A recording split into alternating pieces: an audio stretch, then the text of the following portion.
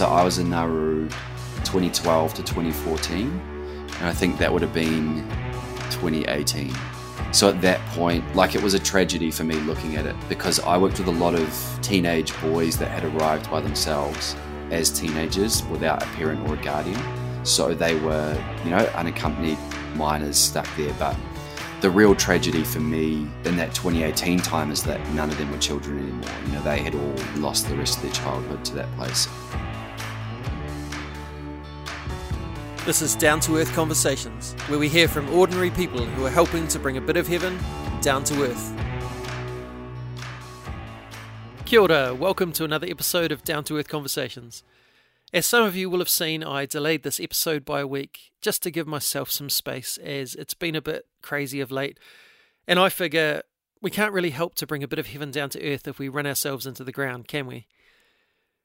But we're back, and I'm super pumped to bring you this episode.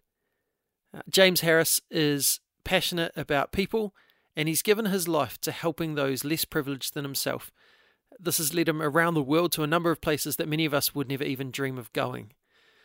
We talk about his passion for youth work, justice, and doing good in the world, and we hear how this is outworked while living and working in Nauru with those in Australian detention centres, influencing the Prime Minister of New Zealand while working for World Vision New Zealand, and now serving youth in the outback of the land we now call Australia.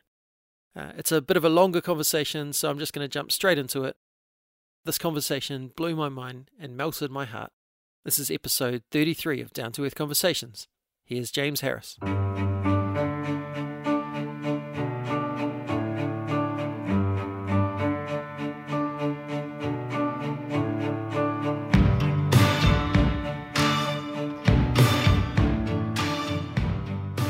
I'm here today with James Harris. Kia ora, James. Yeah, kia ora, Andy. It's cool to be on the podcast. For those who don't know you, do you want to just tell us a little bit about who you are, where you're from, where you are now, so we can get to know you a bit? Yeah, sure. So, I'm a proud West Aucklander.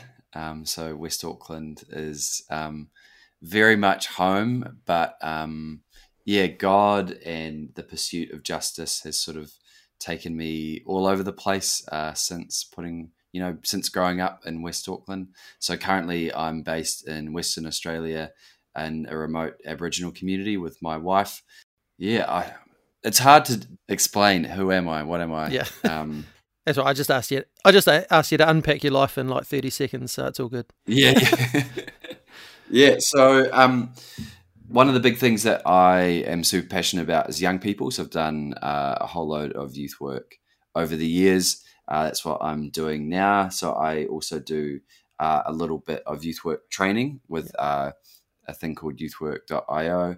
But have really been involved with a whole lot around justice throughout the years. So as I've delved deeper into my Christian faith, I feel like I've been pushed further towards the pursuit of justice, further towards friendship with people that are on the margins. And while I'm there, have seen the structures that are affecting those people, and then really gone, actually, we need to be pushing for more justice alongside these people. So, that's sort of my cool. jam, I guess. Yeah, and like you said, you grew up in West Auckland. What was it that kind of gave you that first taste of there's this other world out there, or there are these people that need people to walk with them, to fight for them, to fight with them? What was it that sort of triggered that passion for you? Yeah, there's a whole range of stuff. It's funny looking back, growing up in West Auckland. Like, I had a really, I feel like I still lived like a really privileged life. But looking at so many of my friends and people around me, like, I remember just going, like, there's this kid at school that we used to play soccer with that had like bullet holes in the back of his legs, like, and he'd come as a refugee, and everyone played soccer with him at lunchtime. And at the time, I didn't think much of it. And then as an adult, I was like working with refugees, and I was like, holy shit, I don't know, there were just things that they didn't hit me at the time, but looking back on it, I'm like, oh, there was all this stuff that I didn't have the eyes to see, I guess, as a 12 or 13-year-old. But there are a few things that really sort of opened my eyes, I guess. And I do feel that a part of it was like God doing a work in me, because really as a teenager, I was just your average teenager. I was really interested in music. Like I loved music. And so I think that was a big part of it, that I was really into punk and hardcore. And so on a Sunday, I'd be going to church and hearing sermons about, you just your average sermon. But at the same time, like I remember listening to bands. I would have been 13 when the US invaded Iraq. Right. And so at church, as a 13-year-old, at church would be, at Sunday school, still getting whatever they do for 13-year-olds, sort of Sunday school stories. But then I'd be reading the liner notes of bands that were talking about the war in Iraq, about the history of that, which I didn't fully grasp at the time, but it made me go, oh, there's more going on in the world. So I actually do credit punk music in some ways for opening my eyes. But it wasn't until later on as a teenager that those things really converged. And I think that that heart for God and the heart for justice going, oh, these are one, and that really becoming like a lifelong trajectory for me. So that's fascinating about the music side of things, because a big part of some of the episodes that I've been on already are talking about artists and the power that there is in art to shape lives, and to hear that there's these people who put this stuff out there, I guess just their emotions and what they were feeling, to know that impacted some little teenager on the other side of the world, that's pretty major. And the interesting thing with it, I've actually been trying to unpack this recently, because I've felt challenged to listen to more Christian music, and I mostly don't like it. And a part of it was like listening to like punk and hardcore, all this heavy music that was like, we're talking about what's actually going on in the world. We're having like a really serious conversation about what is my place in the world and what am I going to do about all this stuff. But then I was like, but I'm listening to all these like secular bands, so I should listen to some Christian rip-offs of the same thing, essentially. And they just said the same thing I was hearing at church on a Sunday. So I was drawn. I loved going to church on a Sunday. Like what was being said wasn't bad, but then I'd go to a hardcore show on a Friday night or a Saturday night, and I'd be challenged about my consumer habits. I would be challenged about where my shoes had come from. I'd be challenged about my diet and the impact of it on the planet. All these things that I had never once heard of really in church. And more and more now, I think people are having the justice conversation. I think that's really good. But for me, the thing that brought those together really was the two worlds, was like punk and hardcore and church. But the thing that sort of brought them together was at my youth group was amazing. It was a really, really good youth group. And we started talking a lot about, the kingdom of God and the whole, it's already but not yet. So, in the kingdom, there's no sickness. So let's pray for healing. And if someone gets healed, that's awesome. Like, praise God. But if that doesn't happen, it's all right. The kingdom's not yet. It's not your faith. It's not your faith is lacking. Like, I think it was a really solid theology around healing. But me and a bunch of the other young people that were like listening to punk music, starting to go, well, there's a big wide world out there, going, well, in the kingdom, there's no poverty. And like, we're not just going to pray it away. Like we got to do something about it. And so I think the solid kingdom theology that in that church was mostly being talked about in terms of healing and things like that really started, when I started actually looking at what was going on in the world and going, well, I'm not going to pray the poverty away. led me to go, okay, well, what am I going to do about it? And so I think that really sent me down a path. And I think, so I sort of fell into youth work. And I really love youth work. I think I'll be a youth worker in some form for the rest of my life. And the thing I found with youth work is, which I think is really important to me, is that thing of, okay, well, it's one thing to do something for people, say, you know, with getting my hands dirty about poverty. It's like, okay, well, let's raise some money to send to people, or, let's look at the macro structures that are affecting people, all those sorts of things. But I think you can still do that from behind a pretty comfy white picket fence and never have to interact with anyone that's actually facing any of those issues. Yeah. So I think that youth work has been really, really good for me in terms of putting me on the front line in a micro sense and interacting with those people. So, I think it's important. It's become important for me to find what's my micro, what am I doing in my day-to-day interacting with people on a smaller level, and then what's the macro stuff that I can impact as well. So to me, like, youth work is an act of justice as well. Yeah, I guess you've got a whole bunch of youth who have, youth have issues going on for them just like the rest of us, but having someone that they can know and trust and, talk to about these things. And, I know even from, I'm the chair of the board at my kids' school, and just learning about some of the situations that some of these kids come from, it's just different to what I grew up with. It's not a world that I think should ever exist, and yet it does.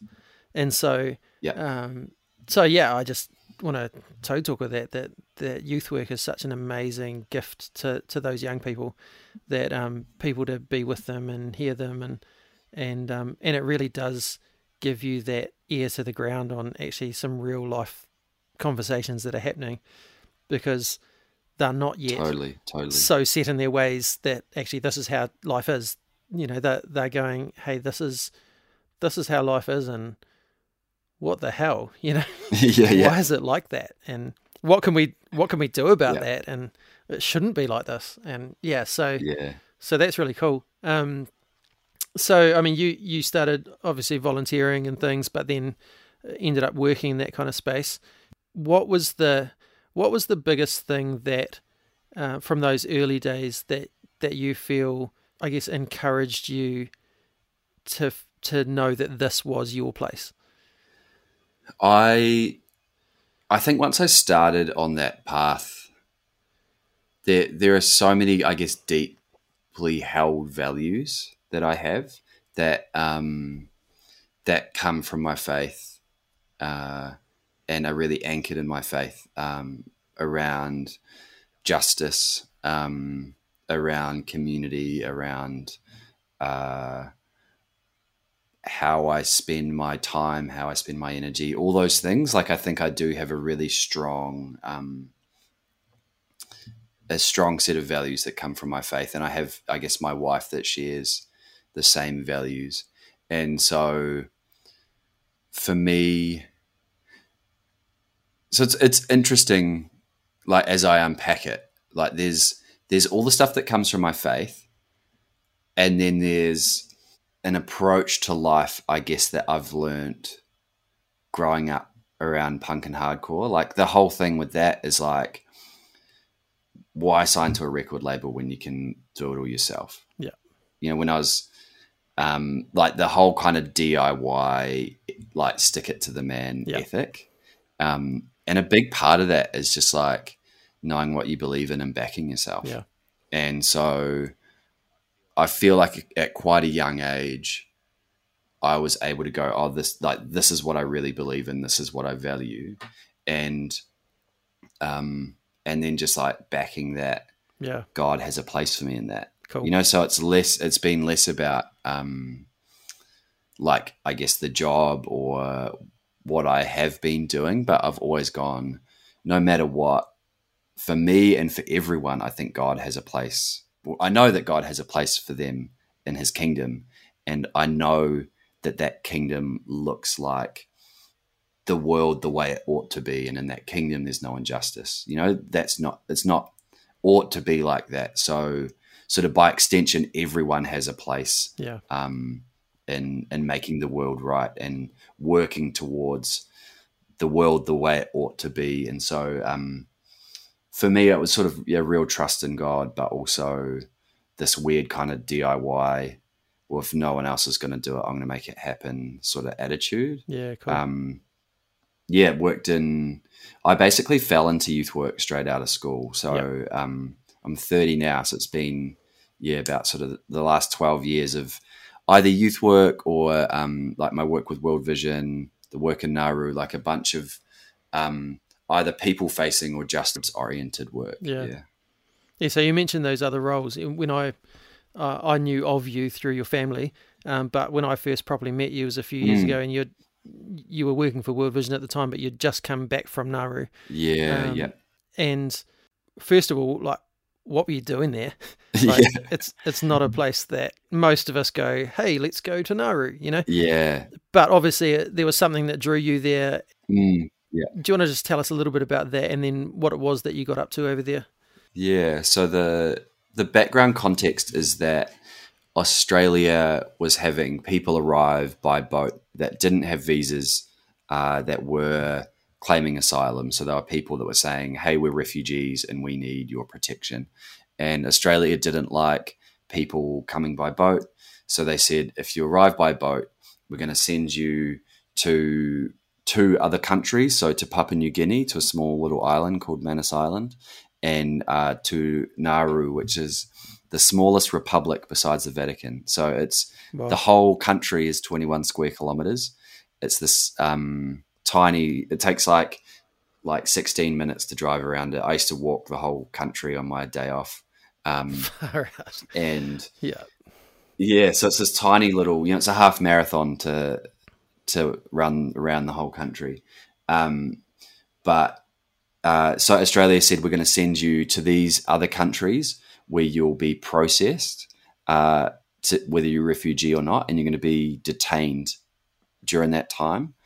And after that, you're going to be sent to a third country, and you're never going to make it to Australia. So I, as this little Kiwi boy from West Auckland, so my wife's Australian. We're living in Melbourne together, about to get married, and my friend was working for the Salvation Army and said, hey, we're just catching up. She said, I've been offered to be seconded to this place. She's another Kiwi, same age as me, going, I have no idea what it'll be like. I wish I could go, but she couldn't because she had prior commitments.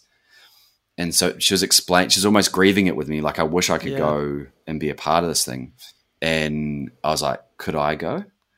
And she was like, I could send a couple emails. I didn't work for the Salvation Army, and the Salvation Army had got the welfare contract. Right. So the government passed the law on the 12th of August, and people arrived on the 13th of September, so a month later. Wow. And I arrived a month after that. So it was all super, super rushed. And I was about to get married and went there on a 3-week contract. They were like, could you just come for 3 weeks? We just need bodies on the ground, people helping out. And I got there, and I remember emailing my wife. It would actually be interesting to go find the email, just for myself. And I was just like, we need to be here. I don't know how it's going to work, but we need to be here. And so, so literally then they offered for me to come back. I went back for 8. They said, how long could you come for? I was like, well, I'm getting married in 12 weeks, so I could come for 8. And then while I was there, they said, could you come back permanently? And I was like, could you hire my wife as well? And, so that ended up being our honeymoon, essentially, as we spent 2 years there working with refugees who are and asylum seekers being held in detention. So the whole thing was a really, really, really horrific, to be honest. I've seen some really horrible stuff in my life, and that's some of the worst stuff I've ever seen was all there.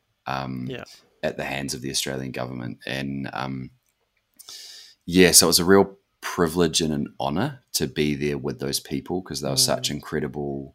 The asylum seekers and refugees are the most amazing people I've ever met in my life. But then just such an injustice that they're being held. It's indefinite detention. So some of the people that arrived there in 2013 are still there, and we're talking now in 2021. Wow. So it's horrific, and there's no end in sight for a lot of them. It's hectic. It's horrible. In terms of like looking at it as a Christian, like I'm like, it's sinful. Yeah. It's evil. Yeah. I'm guessing that the quality of life there, they were being detained. It wasn't like hotel-like experience. Yeah. So while I was there, things have changed since. Like, it's slightly better for the people that are there, but conditions-wise, so Nauru is 21 square kilometers, tiny little island, and as we know, every country in the Pacific was colonized except for Tonga, which kind of had its own other thing happen. But when Nauru was being colonized by several different people, they realized that it had the highest grade phosphate in the world.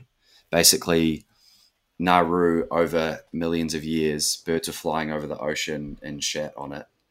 And then that bird poo over time created like this giant island of their feces, which, so like it's this amazing phosphate, and the really sad history of Nauru is that they mined basically the whole island. The whole middle of the island is mined out, and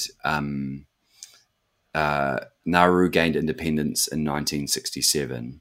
So then they became the wealthiest country per capita. It was kind of like Dubai for about 20 years, or like, UAE for like 20 years. And then there was a lot of corruption and dodgy investments, and the bottom end of the economy fell out overnight. So it's kind of this like riches to rags sort of story as a country. Wow. And so now they have all these like schemes going to make money. For a while, they were laundering money for Hezbollah and the Russian mafia and things. And the UN stepped in and said, like, your prime moneymaker as a nation can't be money laundering. And so soon after that, they started locking up refugees. So that it's the majority of their GDP, which is, the sad thing that. But so the middle of the island is the mine, and it's like completely barren. Like it's like being in a quarry. Yeah. And in the middle of the mine is the detention. Well, there's 2 detention centers in the middle of the mine. So when I was there, it was people living in canvas tents in the middle of a mine. And because it was dug out like a quarry, like there's no air getting in. You're on the equator, so it's like 40 degrees. But the biggest thing really was like the indefiniteness of it. Yeah. Like, at least if someone was like, hey, well, the part of the problem is they didn't break any law arriving. Like, they didn't follow, in terms of the law, seeking asylum, no matter how you arrived, is always your legal right in Australia, and the same in New Zealand. And you can't discriminate on mode of transport or anything like that. But they didn't follow the lawful process of applying for a visa, which they wouldn't have got. But they haven't broken a law. They haven't committed a crime. But people are like, just give me 10 years. Like, give me a 10-year prison sentence for arriving by boat. Then give me refugee status and resettle me. But at least tell me how long I'm going to be here. Yeah. And I think the indefinite nature of it, like just being stuck in limbo is the thing that really, really gets to people. So I think that's the worst thing, even if the conditions are great. It's like if someone was in a COVID lockdown in their house and they had a really great house, but people are like, this lockdown could last years. and you never know if you're going to be able to leave your house again. It's like, well, the standard of living in the house at a certain point, like, isn't even a part It's of the not the equation issue, of whether yeah. this is good or not. You know what I mean? Mm. So the standard of living was really bad, and I think it's gotten better over time. Like, a lot of people actually are free to roam around the island now and live in small houses on the island, but they're still indefinitely detained, essentially. So yeah, that's the thing that's really, really hard. So what gave you hope while you were there? The people themselves were just so incredible.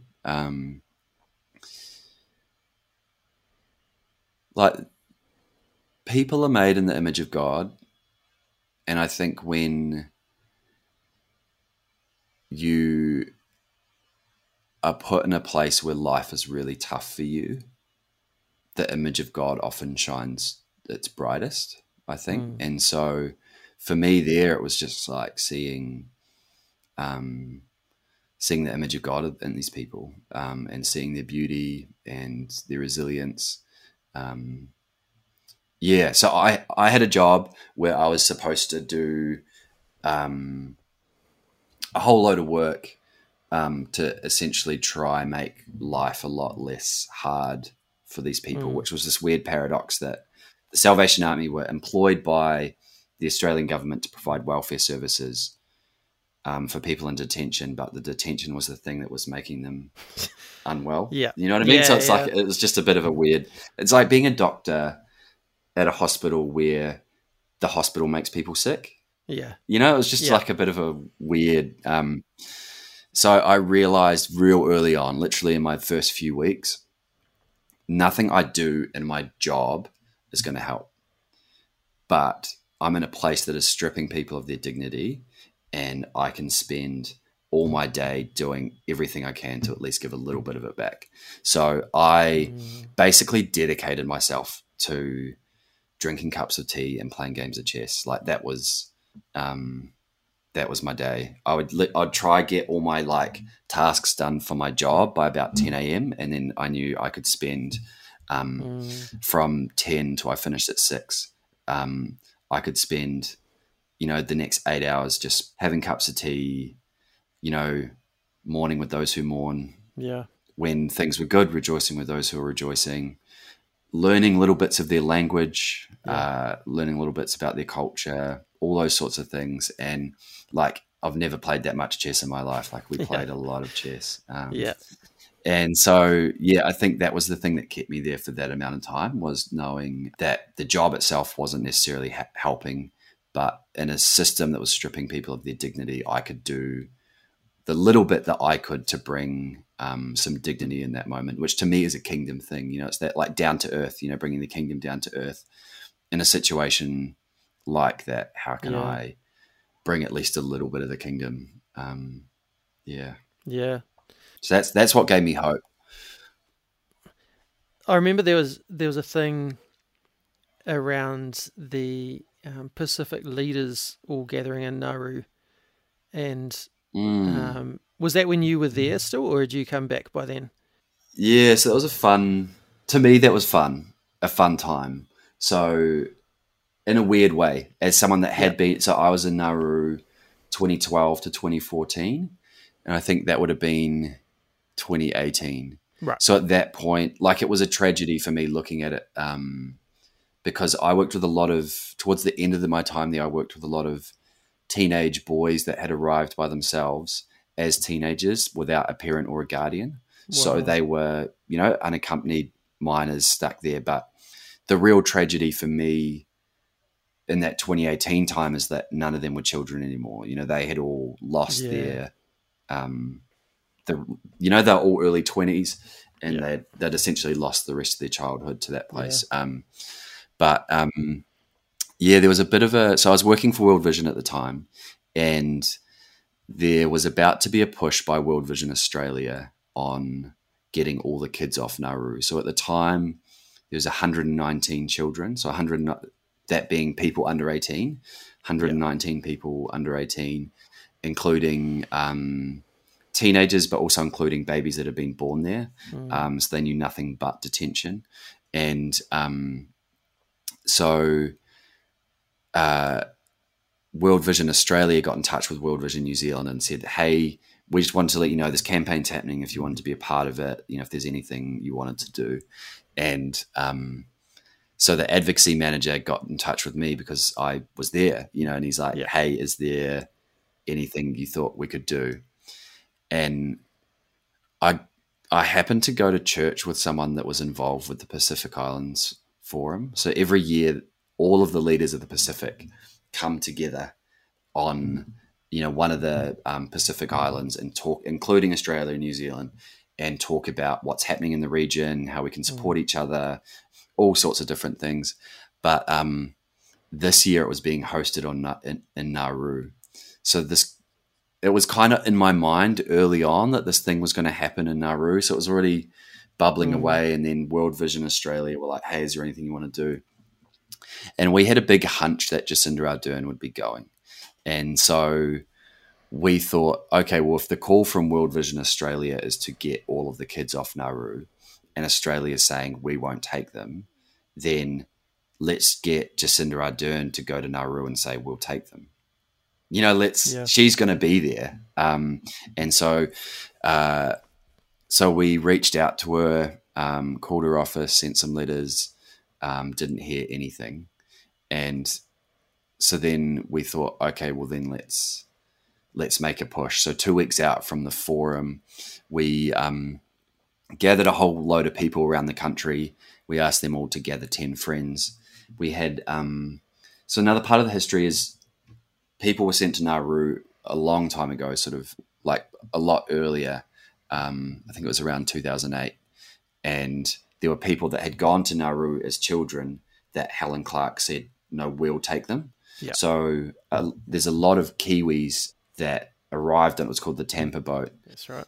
That have grown into sort of proud Kiwis. So we had a guy, Abbas Nazari, who was one of those guys say, we've done this before. We did it for me. I'm now a proud Kiwi. Now's our time. We need to do this again. Jacinda Ardern while you're there. So we put this video up and we'd organized in the background. So we'd organized 30 people that had 10 friends to share the video straight away. So the video went up on a Sunday night and it got 300 shares within the first minute. And then that sort of almost tried to reverse engineer a viral video. And then after that, I'd been having coffee with a friend who does marketing, and we're talking about the campaign, and we're like, what could we do? And I think it was him or I, or it was just, when something comes up in conversation and you're like, this is the idea, you're kind of that ping pong back and forth and you land on something and you're like, this is it. And we're like, how businesses embed their Facebook Messenger box on their website where it's like, send us a message on their website directly through Messenger. We were like, we reckon we could embed Jacinda Ardern's Facebook Messenger onto our own website.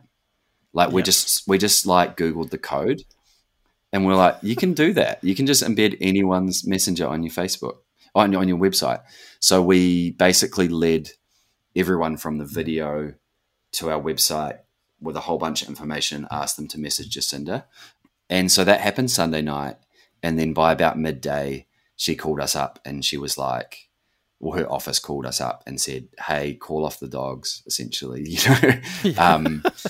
like let's meet in 2 days. And what happened next, I think, was the best, is there was a whole load of articles. And so Jacinda Ardern was having this press conference to talk about, at that point, she was saying, the big news of the day from her was that they were freezing the MPs' wages, that there wouldn't be increases for the next however long. And so people then went to question and answer, and people started asking, hey, World Vision is saying that there are 119 children in detention and that you're going to be going over there. We want to know whether you're going to answer their call about, will New Zealand bring these kids from Nauru? And then one question was, will you visit the refugee detention centres while you're there? And she said, I don't know if I'll be able to. And they had a follow-up question saying, is it that you won't be able to or that you're not allowed to? And she said, Wow. as the leader of New Zealand, I have the hope and expectation that I would be able to visit the detention centres.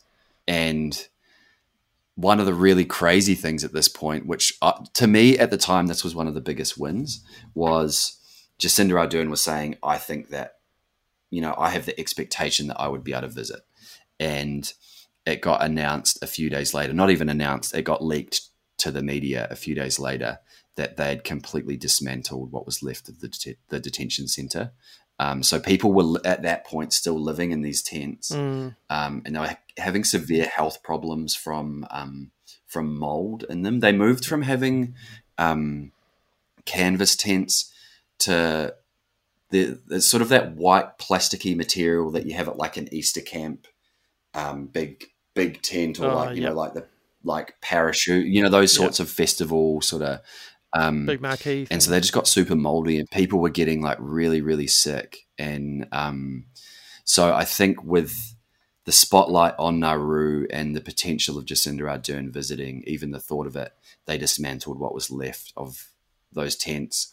They moved them completely out of sight, and they moved everyone else that was there into the community to sort of live with a bit more freedom. So to me, I was like, I spent every day in that oppressive place, and to see us sort of rally around and as a result have the detention centre dismantled was really, really cool. The end result of the campaign, which took a while, is all 119 children got removed from the country. So all of them with their families are now in Australia. They still face a lot of legal battles and challenges, and there's still the indefiniteness of not knowing if they can stay in Australia, but it's such a huge step forward. So it was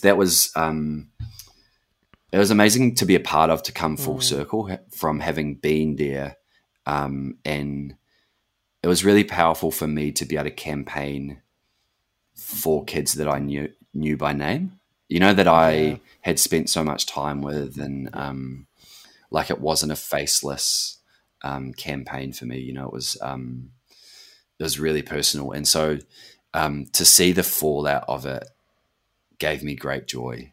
That's where, you asked a question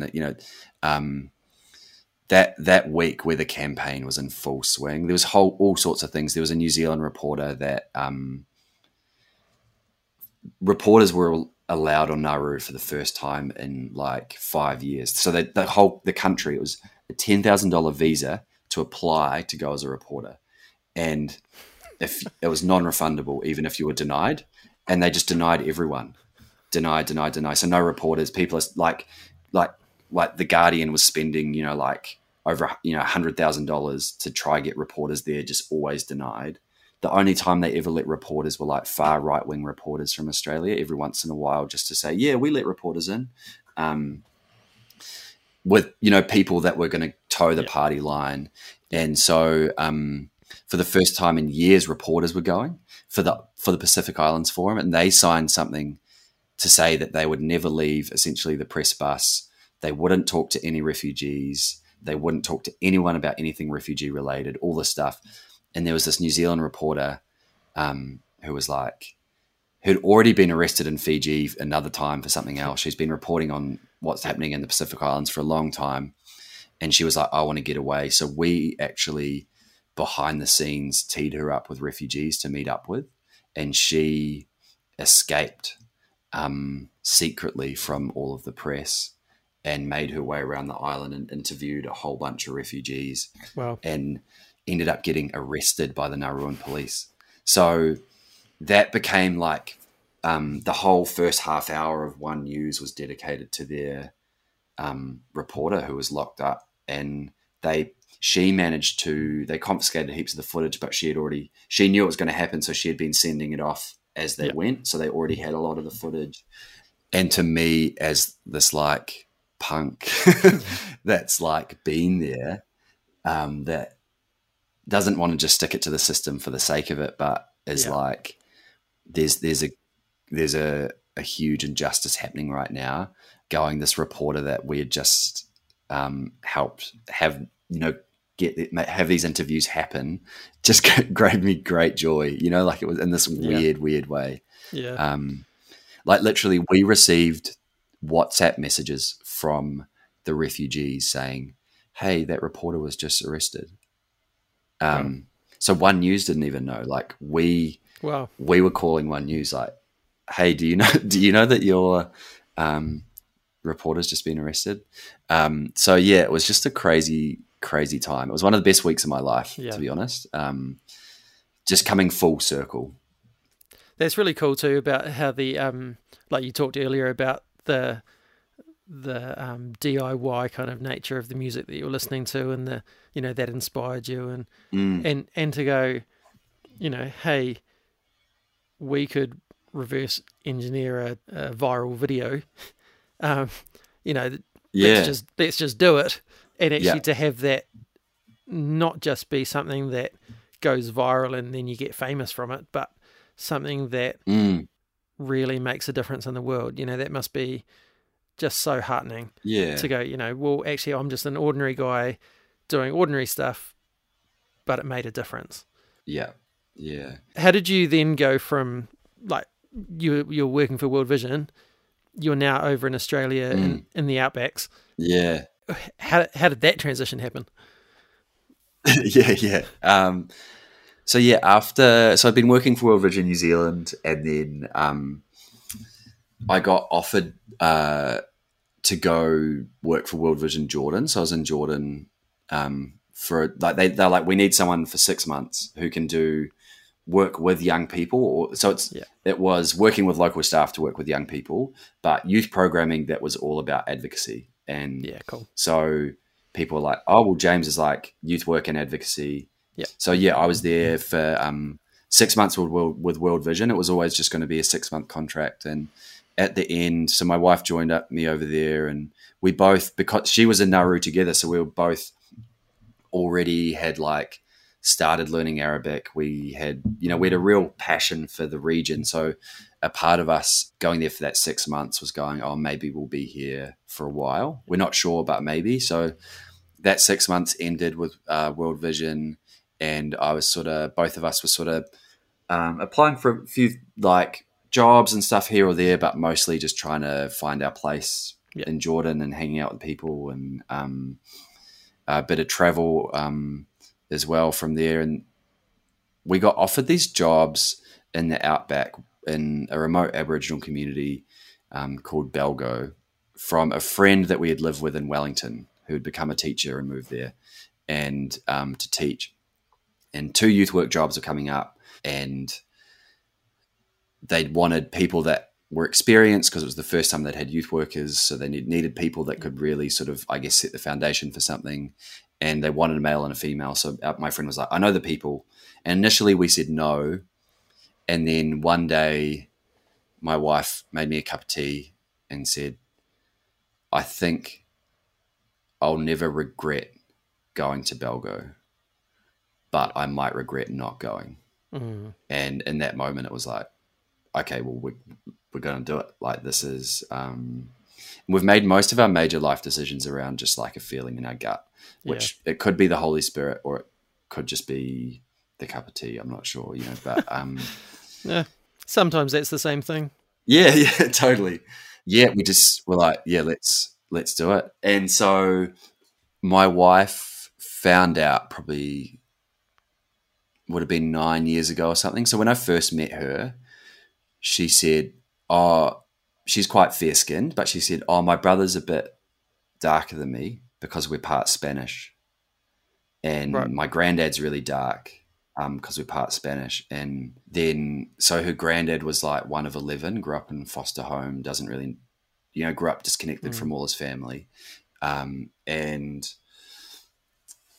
it makes complete sense now. We don't know how he didn't see it or whether he knew it and just didn't want to say it. But one of his cousins found him and was going through the family tree. Found him in his sort of late 70s and said, well, this is the Aboriginal side of the family.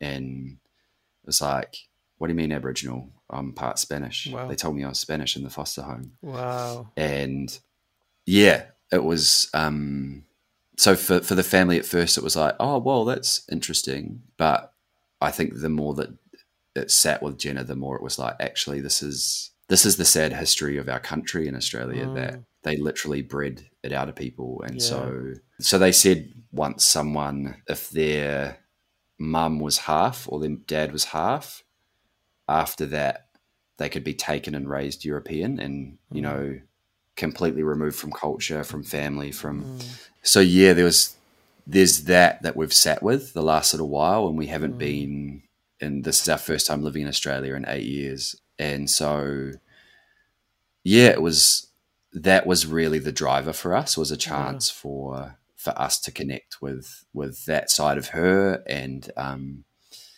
really reconcile our relationship with Australia. To be honest, after being in Nauru, both of us were like, F Australia. Yeah. Like, why would we, you know, looking to start a family and stuff like that. It's like, why would we raise them in Australia when we could raise them in Kohanga in New Zealand? You know, like it was just like, there's like, it seemed like the two countries were worlds apart. And so it's just been really healing for us to be here to reconcile our relationship with Australia as a couple, as a family, and for her to sort of dig deeper into who she is, that deep part of her that, you know, I think Indigenous peoples and Aboriginal people have a God-given purpose to care for their country. I think, you know, it's there's something that exists within their wairua, within their spirit, that I think was just sitting there in Jenna, but hasn't, you know, a piece of her spirit that couldn't find rest. Yeah. And I think for the first time we're sort of moving towards finding that. So yeah, it's been really healing to be here. Cool. That's awesome. And you get to do some fun things like going hunting with the chief. Yeah. And yeah, it's pretty crazy. We're really, really remote. So the closest McDonald's is a 9-hour drive. The closest barber's shop is like a 7-hour drive. And the closest sealed road is like 3.5 hours away. So like we're quite remote. Wow. So yeah, there's a lot of hunting. There's a lot of wild animals. There's thousands of wild horses. So it's pretty cool to just drive around in a 4-wheel drive in the desert and chase wild horses and catch the odd one. People take them home. And I don't know. It's just like, it's literally another world out here. So, yeah, it's a real privilege to be here and a whole lot of fun. And a lot of that fun has been the healing stuff. Oh man, there's so much we could keep talking about, but unfortunately we've come to the end of the time. I guess just to finish off, looking back at all of that, what are you most grateful for about this journey that you've been on with the youth work, the justice work, the advocacy? What is it that when you look back on it, you go, man, I'm really stoked about this? Yeah, one thing that I'm really grateful for is looking at, you know, in the Sermon on the Mount, where Jesus says, seek first the kingdom and his righteousness, and all else will be added to you. You know, like don't care for the birds, all that stuff. And then I heard someone say, you know, that the Greek word for righteousness there actually could be translated justice as well. And to me, that just made total sense. And so essentially that's what we've lived by is, you know, seek first the kingdom and his justice, and everything else will be added to you. Everything you need will be provided. And we've never once been in need, but we've always prioritized justice. Yeah. And, you know, in the big and the small decisions we make. So I think that's the thing I'm the most grateful for, is knowing that essentially in losing my life, I'll find it, you know, and that I'm just like, like Jesus was for real. You know, that's the sort of thing that I'm like the most grateful for. I'm like, this isn't just fluff. Yeah. Oh, that's awesome. And I love how right through your story, you just highlighted again and again there's the macro level stuff, the big stuff that actually can change with a whole lot of people getting together and having a voice in that. And then there's the micro stuff of what can I do today? 100%. You know, what I can go and have a cup of tea.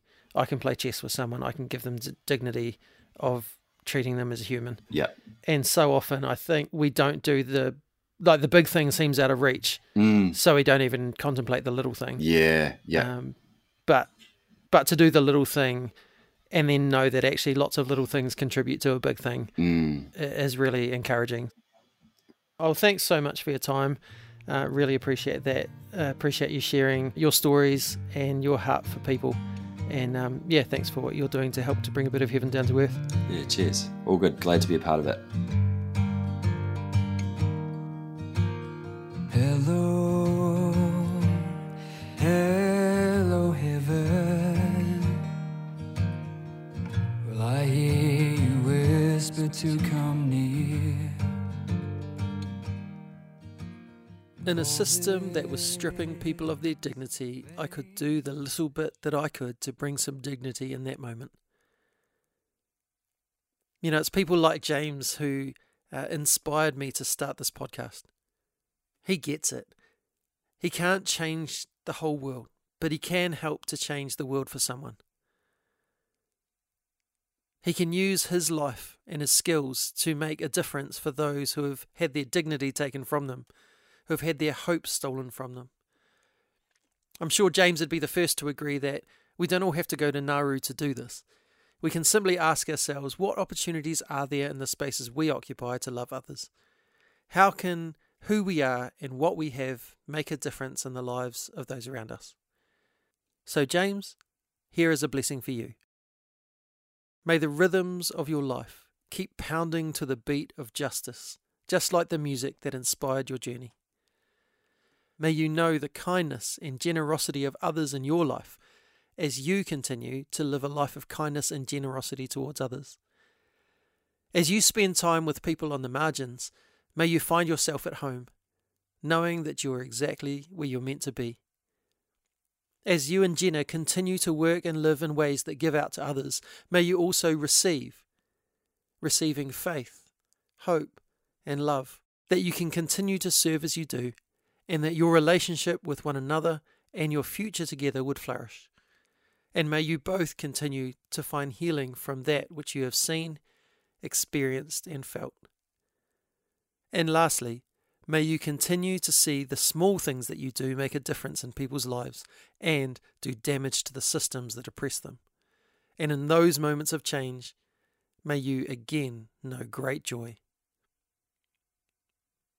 Thanks to Strawn for the music and Rangi for the karakia.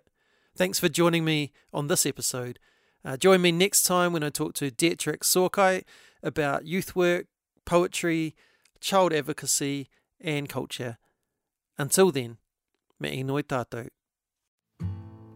E tō mātou matua I te rangi, kia tapu tō ingoa, kia tau mai tō rangatiratanga, kia mea te tau e pai ai ki runga ki te whenua, kia rite anō ki tō te rangi. Homai kia mātou ai nei, he taro mā mātou mō tēnei rā. Muro mātou hara, me mātou hoki e muru nei I o te hunga, e hara ana kia mātou. Aua hoki mātou e kawea, kia whakawaia. Engari whakaorangi a mātou I te kino.